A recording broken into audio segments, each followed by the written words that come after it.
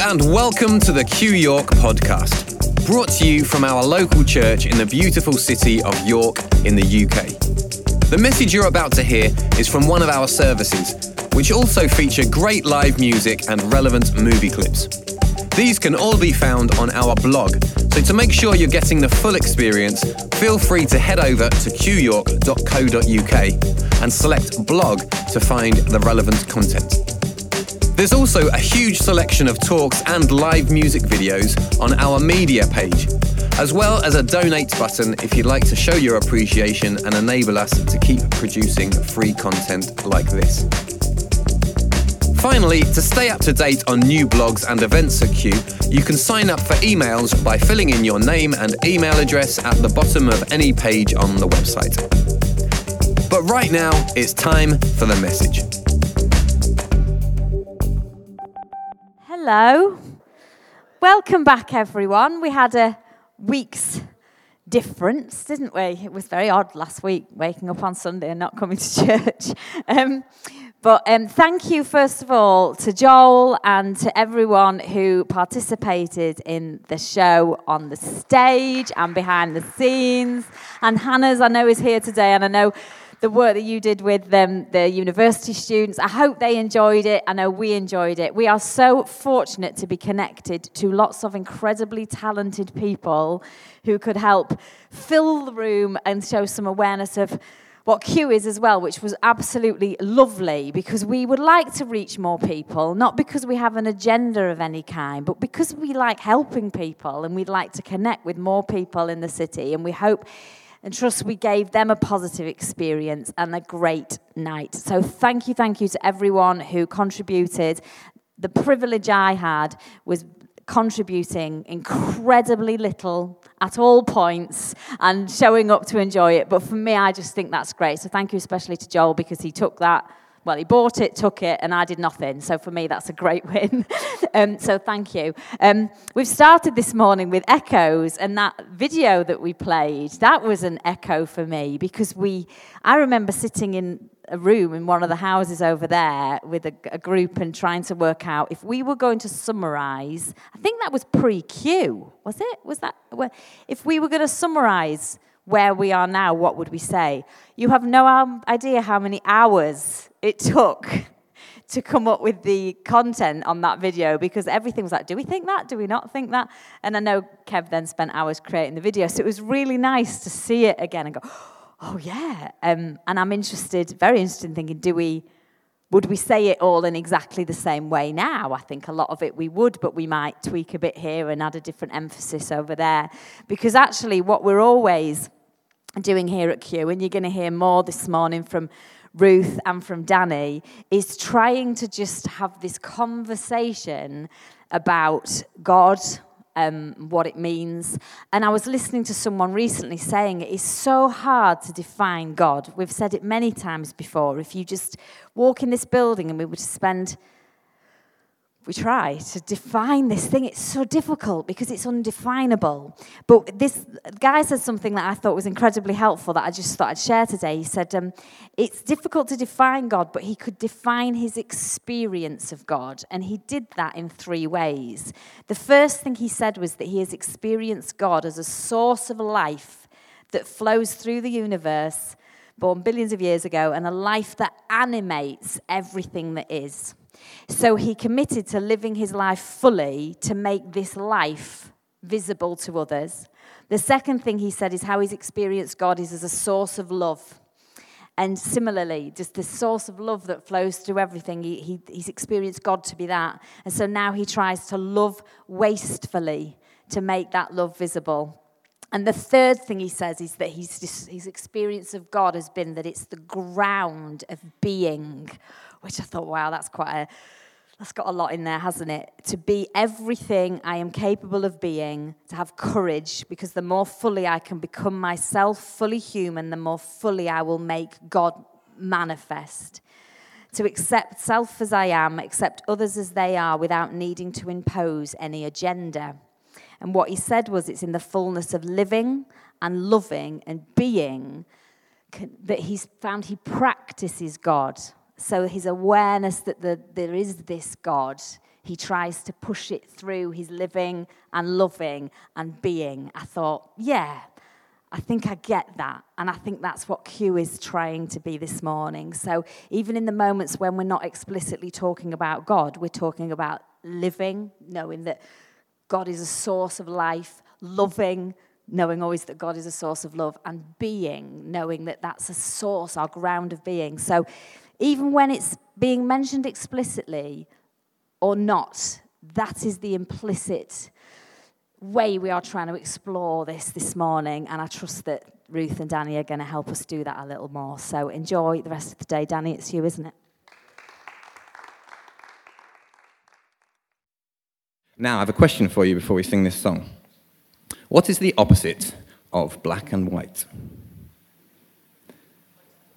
Oh, white and black. Oh, edgy, Jen. I've been in lots of conversations with people where people are like, I like black and white, I hate grey. Grey is the thing in the middle, and I don't like grey, I like black and white. But what occurred to me, and why this song is called A Million Colours, is because I don't think that it's either black or white or this mediocre grey in the middle. I think there is a whole spectrum of colours in the middle of black and white. And the challenge of doing church like this is even in a group of people like we have this morning, there's going to be multiple perspectives, multiple experiences. My childhood was probably very different to all of your childhoods. Some of it will cross over, some of it won't. My week was probably different to your week. My experiences of life and love and God and all of those things are going to be different. Now, I think that's why we get together and do church, because actually there is a whole spectrum in between, and that's what we're exploring. And I think when we get stuck in black or white, it can either be a bit blinding or we can get a bit lost. Within that, I think there are some things that are true, and there are certainties that we can grab onto, and there are things that are more ambiguous and kind of more subjective. But the song kind of explores how I've seen the danger in just being stuck in one camp or the other, and I think there's a more beautiful life when you can embrace that spectrum of things. Here we go. We're talking about the kids, what the kids are doing when they go out. Because we've been, sort of, since we became Q, Danny and the team have been, reshaping what we do with the kids. We've got, Danny leads it up, and then there's 7 of us who, the team that share, and we take turns to go out. And we've also got 2 wonderful young leaders now. I don't think either of them are here today, but they're doing a great job as well. And we've decided, it took us a long time, we've come up with a new name, but it took us quite a while, we've been talking about it for ages. But I just want to mention a couple of ideas that we didn't choose, but I thought were really, really good. Is Phoebe still over there? Yeah. Phoebe, I thought she had this amazing idea. She wanted to take the first letter of everybody's name that goes and put them together to make a word.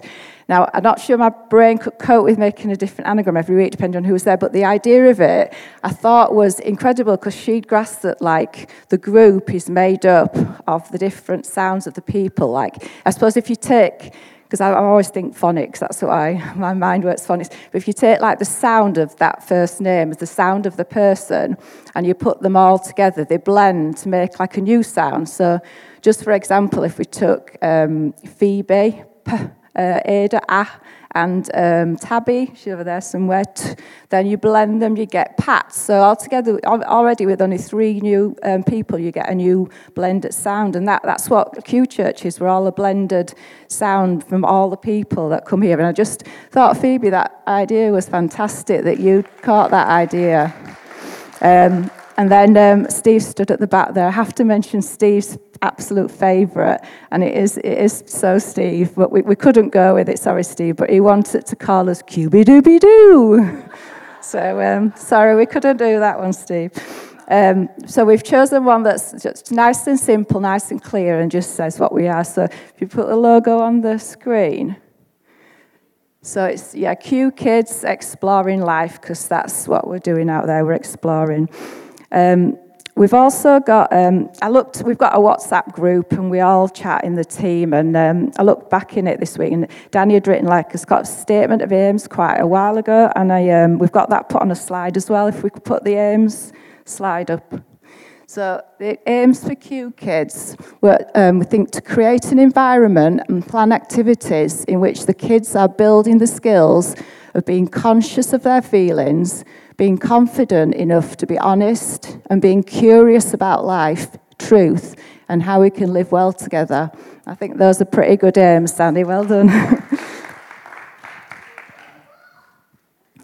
So, next, we're going to put, there's just a few photos. We haven't taken loads of photos, because I suppose we didn't really think we were doing this. But, yeah, we've got a few photos we're going to put in a slide. And I'm going to put them up. I think they're going to be on a loop, but I'm just going to let us watch them through once, because I'm going to talk while they're on and probably be looking at them, won't be taking in what I'm saying. So if we just put the photos up, and we'll just watch them through once.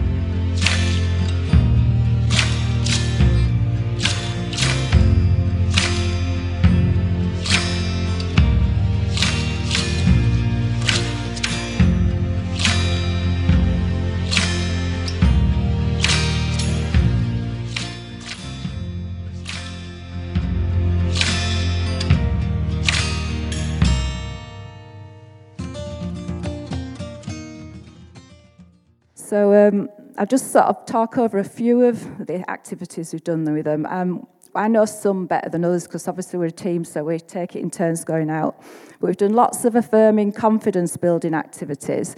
We brought back, I don't know if anyone remembers from years ago, we used to do Who's on the Couch out there, and that's come back a bit because it is very good at getting children to sit and talk about themselves and just share their ideas with other people, and they love that. They love being on the couch. They sit with, it's usually Steve or whoever's there, and he'll ask them questions, play a yes-no game with them, and they get to share what they do and what they've been learning about things. So we've been doing that.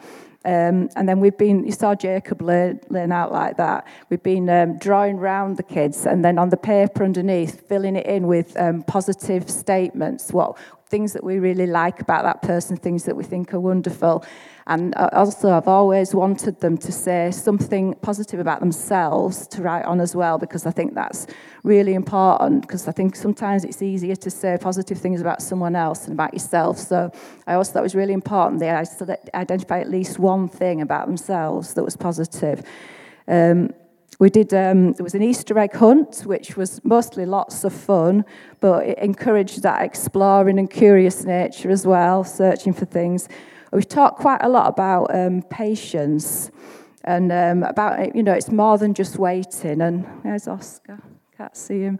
It's dark. Oscar said it's about being happy while you're waiting, didn't you, Oscar? But Oscar is a perfect example that he's always happy and smiling. So,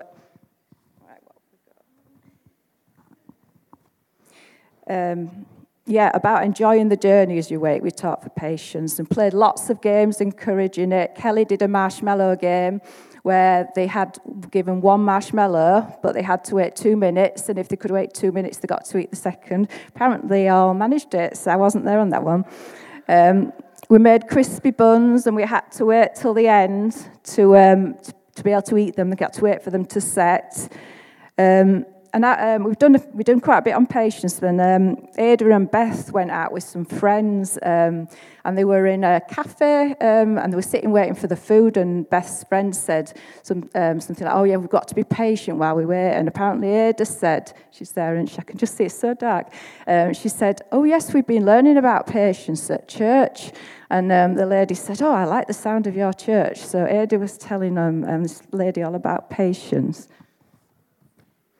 Mick and Sarah and Alison, they did a week where they did lots about aims, something that we've been doing in here as well. And they did lots of activities about what the children are aiming for in their day and in their lives. And they played lots of different aiming games to think, firing at targets and things like that. We started some work on emotions. I'm not sure if it was a couple of weeks ago. Mick and Sarah and Kelly started some discussions around feelings. They read from that book that Claire had shared, the bottled one that George had read from. And they discussed what emotions are and about not bottling them up. I think they played some water games as well, and I think Sarah put Kelly in charge of that. I can't see Sarah either, but I don't think she liked the water games, but I'm not sure how wet they got. And then we've done some things about guilt. If you've seen the kids on there and they're wearing my big fur coat, which is not proper fur, it's faux fur, just to clarify. They were wearing that because it was part of a game. It's called the Big Brown Bear game. And there's a big brown bear, and you have to hide a honey pot behind. The children are sat in a group, and the bear can't see where you're hiding it, and he has 3 guesses to guess where the honey's hidden. And there's a little rhyme saying, it's Big Brown Bear sitting on a chair, somebody's stolen your honey. And then you have to say, put your hands on your knees and don't look guilty. So we played that game quite a lot. And then we just talked about guilt. And all the leaders shared a story about something they'd felt guilty about and if they did anything to make things better.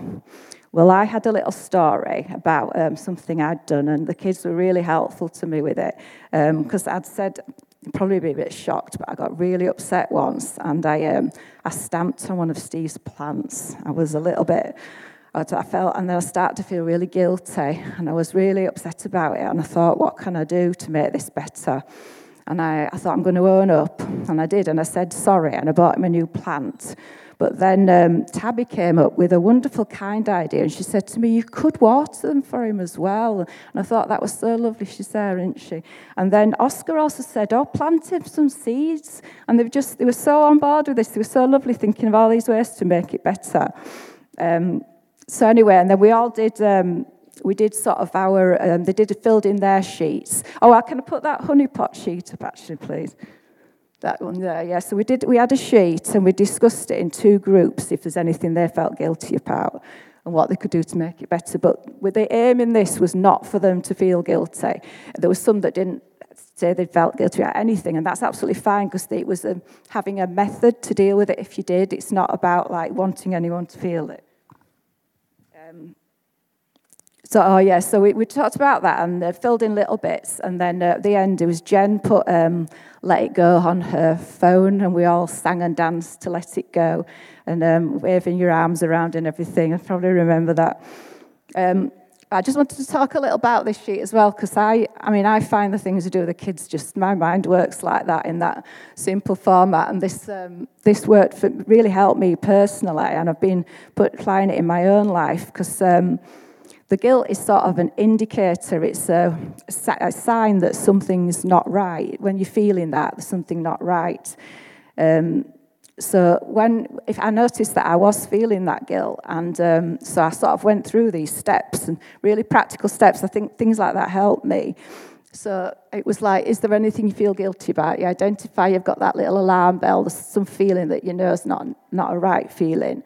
So is there anything you can do to make things better? So I used to think, well, what can I do? And often there's lots of different things. This bit tends to take courage, actually. There might be an owning up to someone, or saying you're sorry, or performing an action, or just talking to someone. There might be some things you have to do, but I felt that when I've sort of gone through this and I've made that decision, I always feel like more of an empowerment to do that. But there is another thing as well. I thought guilt can also come from a perception of what you think others are saying, and this can come from a people-pleasing attitude. And actually, that guilt, I think you just have to do nothing. That I don't think that's something that you kind of have to ignore, because you're trying to please people with that, and I don't think that's something you need to do anything about. You need to just maybe say no to that one. So when you've asked all these questions, then just decide if you need to carry out an action or not, and then let it go. And I've really found this has helped me. I've just gone through it step by step, and I find it's a bit guilt. It's a bit. I don't know. I thought of cleaning your bathroom. If you wait 6 months before you clean it, you're going to have a heck of a job. But if you do it regularly and you just clean, like this, if you apply this regularly, you're not going to get things building up. And then, because guilt can build up into shame, and it can get bigger. And so you just sort of deal with it as it comes. And I have felt like much more freedom of just letting things go before they, I used to try and squash things down a lot and ignore them. And anyway, so the kid's going to go out in a minute, but Danny has made a new theme. We've got a theme tune now, kids, that's going to play when it's time to go out for Q Kids. Apparently, I don't know this tune, but apparently you all really know it. It's one that you really know. And somebody that we know has recorded this one. And Danny says that if you can do recordings of your voices, then you can get to have yours played at different weeks as well. So if you want to record your voices singing this and give them to Danny, then you can get played when we go out. So when we play it now, you can have a little listen, and then you can go out to Q Kids right now. So we're going to put the tune on. It's time to go to Q Kids. It's time to go to Q Kids. It's time to go to Q Kids. It's time to go to Q Kids. It's time to go to Q Kids. It's time to go to Q Kids. It's time to go to Q Kids. It's time to go to Q Kids. It's time to go to Q Kids. It's time to go to Q Kids. It's time to go to Q Kids. So I want to follow on a little bit from what Kev brought the other week and something we've heard about before, which is about being awake and being conscious. Because we covered a while ago 3 areas that we think kind of Q might be built around, which was movement, consciousness, and evolution, which essentially is the process of change, I think, and growing. That actually, if you're not awake and aware of something, how can you change it?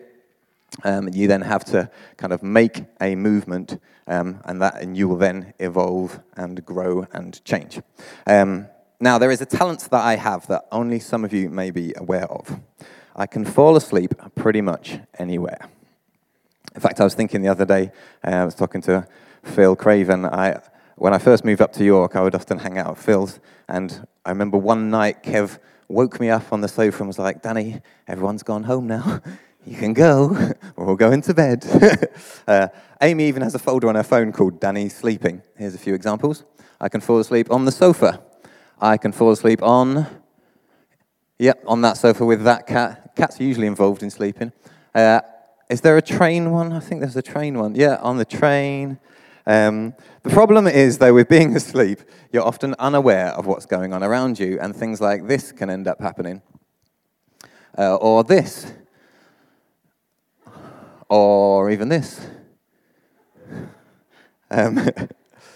When you're unaware and unconscious and sleepwalking through life, sometimes you can end up in a situation that you might be completely unaware of until you wake up. There are also situations where if you are unconscious and asleep, you might be having a negative influence on the people around you that you're also completely unaware of. I feel like maybe that was a head rub good night that just turned into, I'm just going to leave my hand there. Okay, so we can sleepwalk through life. We've talked about this a little bit before. Falling asleep on the sofa is one thing, but when we're sleepwalking through life, we are then unaware and we actually aren't going to be in the process of growing and changing. So I wonder, what are we unconscious of this morning? I guess the obvious answer is we don't know, because if we knew, we'd be aware of it. What are you conscious of this morning? What are the things that are at the forefront of your mind that you maybe weren't aware of, that maybe you have become aware of? It might be things around you. It might be things within you. I heard a question which I asked this week. It's quite a brave question. And if there's someone that you trust that you want to ask them, it might be a good conversation starter. The question is, what do you know about me that I don't know about me, that I should know about me? What do you know about me that I don't know about me, that I should know about me? Now, question.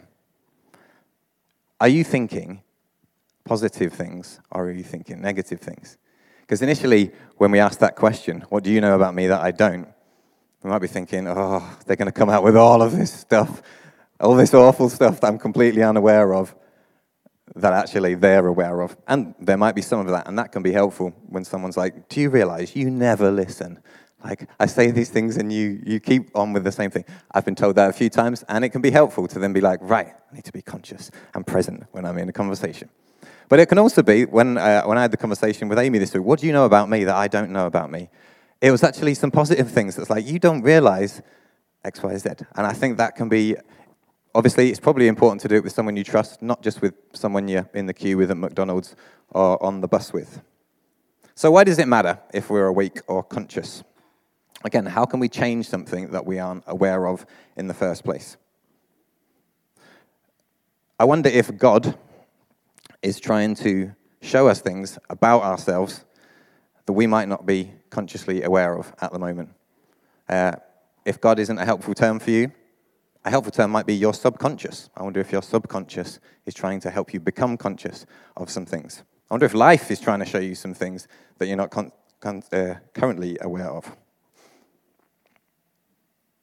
So how does what we're aware of influence how we see each other and ourselves? I wonder if you've realized something about your childhood maybe when you've looked back and gone, man, I never realized that. And if I was aware of that at the time, I might have perceived the whole thing differently. One of the things that's been relevant for me around that is I've always had an aversion to conflict. And Joel and I have spoken about this before. And I realized a few years ago, no one ever argued in my family. And I spoke to my mum and dad about it, and they said, well, we agreed. We didn't want to argue in front of the kids. So then I grew up in a world where there was no engagement in conflict that I saw. So then learning how to resolve that was tricky. So sometimes it might be worth revisiting, are there things that I wasn't aware of when I was growing up that actually have been massively formative into the person I've become? That maybe if I could take a bit of a pause, or maybe have some conversations that might help me see. We've got a whole life behind us, haven't we? I remember Anth talking about how the Hebrew culture, they believe that the past is in front of them and the future's behind them. And so actually the way that they're looking is often back. I may be wrong in that, so you can help me out. but I like that idea that essentially we're kind of moonwalking through life, looking back at the past. Because actually the past can inform us a lot. The reality is the future is wholeheartedly a mystery most of the time. So the past is often what can help us whilst we are being present. I was thinking back to something that happened, which I think I shared before up here. I was in a band when I was about 14 or 15, and I was called Little Danny when I was growing up because I was really little. I didn't start growing till I was about 19, I think. So I was always the really little one. And when you're 14, 15, 16, and you're a few years behind everybody else, it's not easy. But I remember, I think I told you this story before, I was at a sleepover with the lads in my band. And I was getting kind of picked on and bullied, and they were all laughing at me just because I was small. And I remember that being quite a formative experience that recently I've become conscious of, that it kind of formed some stuff in me about how I then decided, right, I'm going to be the best at everything, and I'm going to show everybody, and I'm going to achieve X, Y, Z, and I'm going to be super Christian, and that's going to be kind of my identity. So that was something I became aware of. When you're aware of it, you can change. But what I became aware of about 2 weeks ago is that one of the people in the room that night was going through something horrific in their own life that I had no idea of at the time. And recently I've had a conversation with Sarah, and also if you were here at the show last week, my friend Ben was playing guitar, who was fantastic. Ben's doing a history degree at the moment, and Sarah's done a history degree in the past. And I was interested in learning a little bit about history, but one of the things that we found is that history isn't just the stuff that happened. History is how we see the stuff that has happened. What your past isn't just the stuff that happened. It's how you're seeing the stuff that happened. When I look back on that sleepover and that night 20 years ago, I see it really differently now. The thing that initially was painful or maybe even shameful, that kind of something was formed out of that in me, now I have a compassion, I see what was going on. He was really hurting, and that's why all this hurt was coming out of him. We've talked before, haven't we, about hurt people. And when we can become conscious of maybe there's something going on in somebody else, and that's what's going on in this situation. The phrase I often say when something's kicking off with people is the issue is rarely the issue. The issue that's at the face of things, there's often something behind it, isn't there?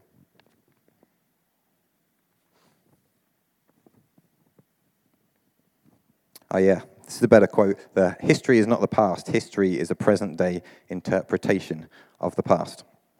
So I wonder whether this week, just on that, are there points where it might be worth revisiting? Because maybe we framed certain things in our life, and the perspective we have on them is because of the pain that we felt, which is absolutely justifiable. And we're having a really good conversation this week about how there are some things we should be angry about, and there are some things we really should be sad about. But those dimensions, like we talked before about black and white, there's a whole spectrum of colour that each incident in the world is multifaceted, isn't it? And the reality about everything that's going on in me and you and in the world around us, there are all sorts of things going on. And I think what's maturity is trying to understand as many different facets of that as we can so we can see the bigger picture. Okay, another interesting question. I was listening to a podcast recently with Russell Brand and a lady called Brené Brown. And the question came up, are people doing the best that they can? I just want us to ponder on that for a moment. This lady, Brené Brown, was saying that she'd done a course with a group of church leaders. She said to them, I want you to think about the person you're struggling most with in the world at the moment. And I want you to imagine that God came down and said to you, that person is doing the very best that they can at the moment with what they've got, with what they know, with the life experience they have behind them. And it's interesting. I wonder what that does in you. I wonder if some of us were like, oh, they're nuts. I definitely know some people that could do a little bit better. Other of us might be like, well, I'm doing the best that I can. I wonder if you feel you're doing the best that you can. I think often we are with what we've got to carry and with the life we've got and maybe with the past we've got and the experiences we've got. But maybe there are ways we can improve with that as we become more conscious. Anyway, this lady, Brené Brown, she asked her husband the question, and he said, I'm going to think about it for a while. And she said he came back and said, I don't know if people are doing the best that they can, but my life is better when I assume that they are. I wonder whether that is true for us.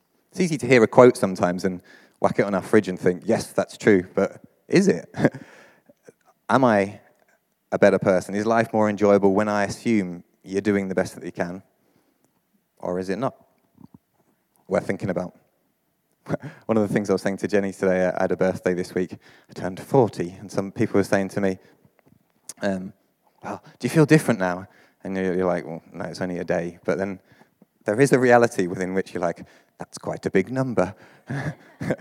and when obviously in your head you're only 21 still, so you're like, blooming heck, 40. It's like, is that halfway? Oh, I don't know. What have I done with my life? What does my life mean? But one of the things people often say is the older you get, the less you know. I wonder if you find that true, or whether actually some of you might think, no, I've learned more and more and more over the years. I know more. I feel like at the moment, what I know is that there's less that I know. There's not much that I know, which is why I've got lots of questions for you this morning, because I'm not sure I know much that's going to help you, but I might have some questions that you can help yourself with. I learned something this week about the word compassion. Do you know what compassion means? The root of the word means to suffer with. You have like passion of the Christ, don't you, which is like the suffering. So com is like with.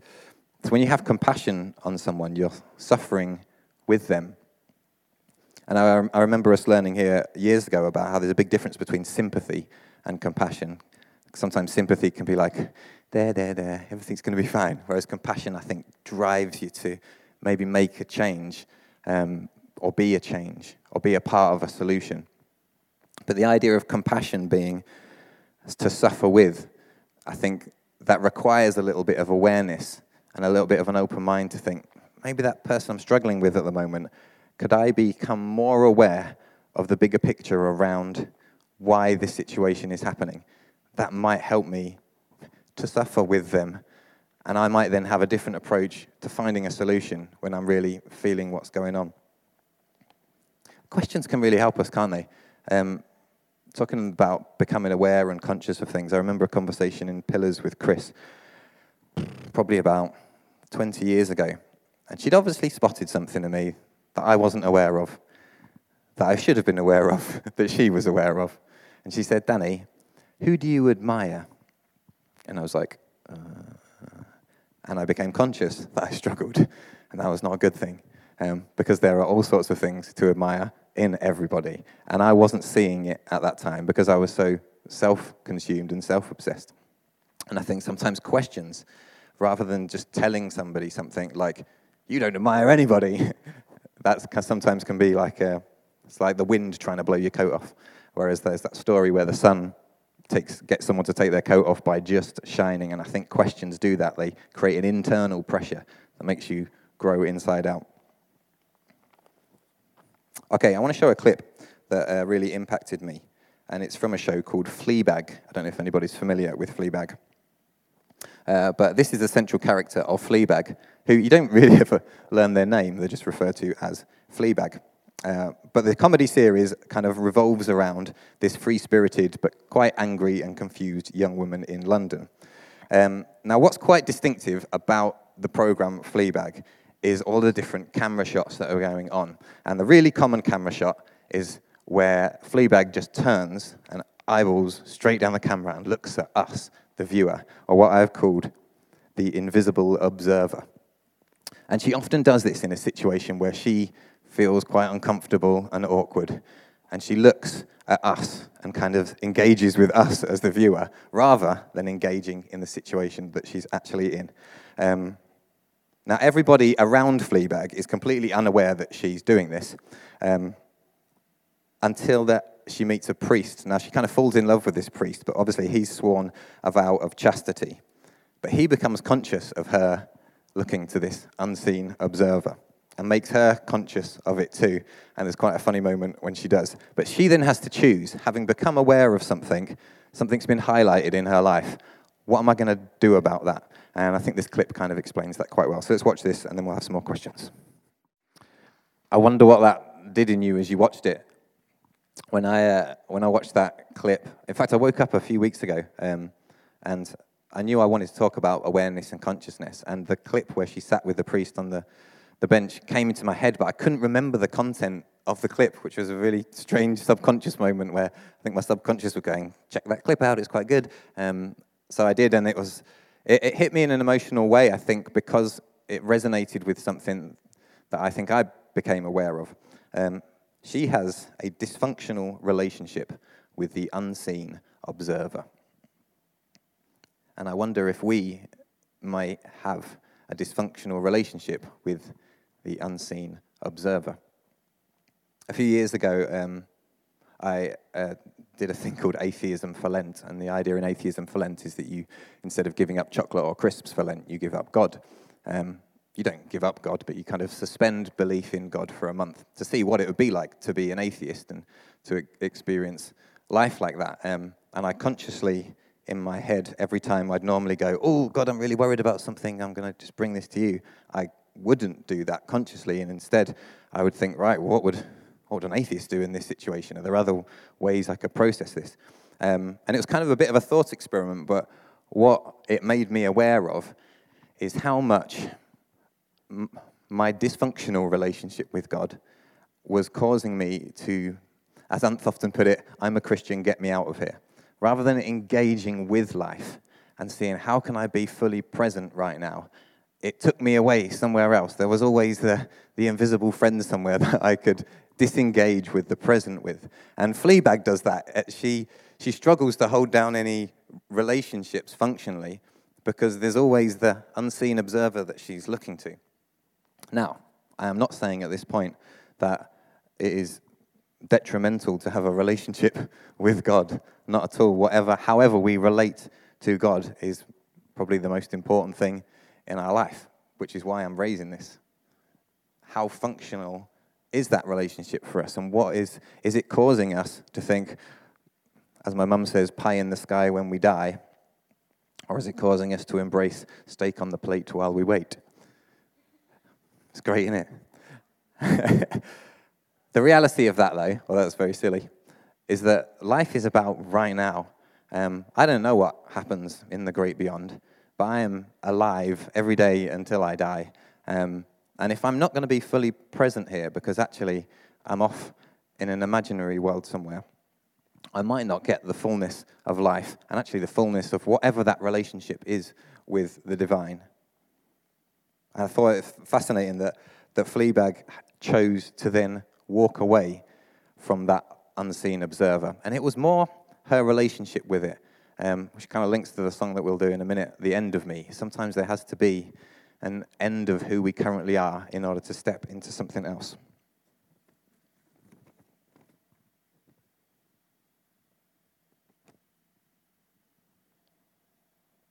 So one day, some people came to Jesus, or he said, there are going to be some people come to me one day, and they're all going to say, Lord, Lord, we did miracles in your name, and we cast out demons, and we raised the dead. And I grew up in a context where those things were like, that's what life's all about. It's all about the kingdom of God and this kind of magical miracle stuff. And I think that can be really cool. But Jesus actually said, none of that means a lot to me. He said, well, I was in prison and you never came to visit me, and I was sick and you never helped me out, and I was hungry and you never fed me, and all these people are like, I don't get it, like, when were you ever in that situation? And he says, and as much as you've not done it to the least of these, you've not done it to me. And he says, as much as you've done it to the least of these, you've done it to me.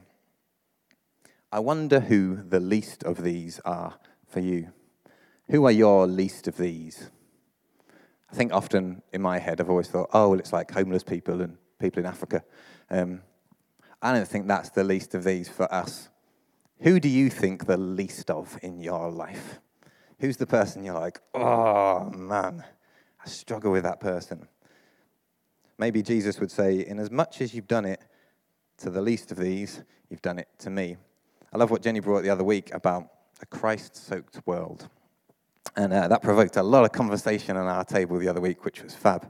Do we believe that the world is soaked with Christ or not? Or is Christ somewhere else that we have to do something to access? Well, what Jesus proposes is that actually Christ, God, the divine, or at least Jesus, is in the least of these, whoever you consider those to be, that they might be that representation of Christ. I wonder if it's worth becoming conscious of how we live. And if the way I treat the least of these is the way I treat Jesus, God, Christ, how does that influence our perception of what worship is? Worship's sometimes become just a style of music, hasn't it? Like worship music that people do in church, or hymns, or we think it's about singing. I think if actually worship is about how we value God and God in everything, then actually it probably is in how we treat the least of these. Here's a challenging one. What if the least of these is you? What if for you, the person that you think the least of is yourself? How do you speak to yourself? How do you think about yourself? How do you treat yourself in your life? If actually Jesus might not be the person that's a helpful representation for you, but some people say, like, treat yourself like the most important person you know, or treat yourself like the person you love the most. It's so important to care about ourselves, because if you're going to love your neighbor as yourself, you've got to love yourself to start with. Right, I think I'm all out of time. Thank you very much for listening. I hope this week that take some pauses to ask yourself some questions. Maybe have a look back and think, are there some things I need to be conscious of that actually I've been quite closed and shut off to because they might just hurt a bit and I don't want to go there? Is there some least of these people that we might need to become more aware of what they're really going through so that we can have that compassion, suffer with them, and maybe love a little better and live a little bigger, like Jenny was saying earlier on. So yeah, thanks for listening. Thanks for listening to another QYork podcast. Now, if you've enjoyed what you've heard today, then we would love to hear from you. Feel free to drop us an email to info@QYork.co.uk and let us know who you are and where you're listening from. Don't forget there are blogs and all sorts of media to be enjoyed at QYork.co.uk, which you're welcome to browse at your leisure. Until next time, enjoy the quest.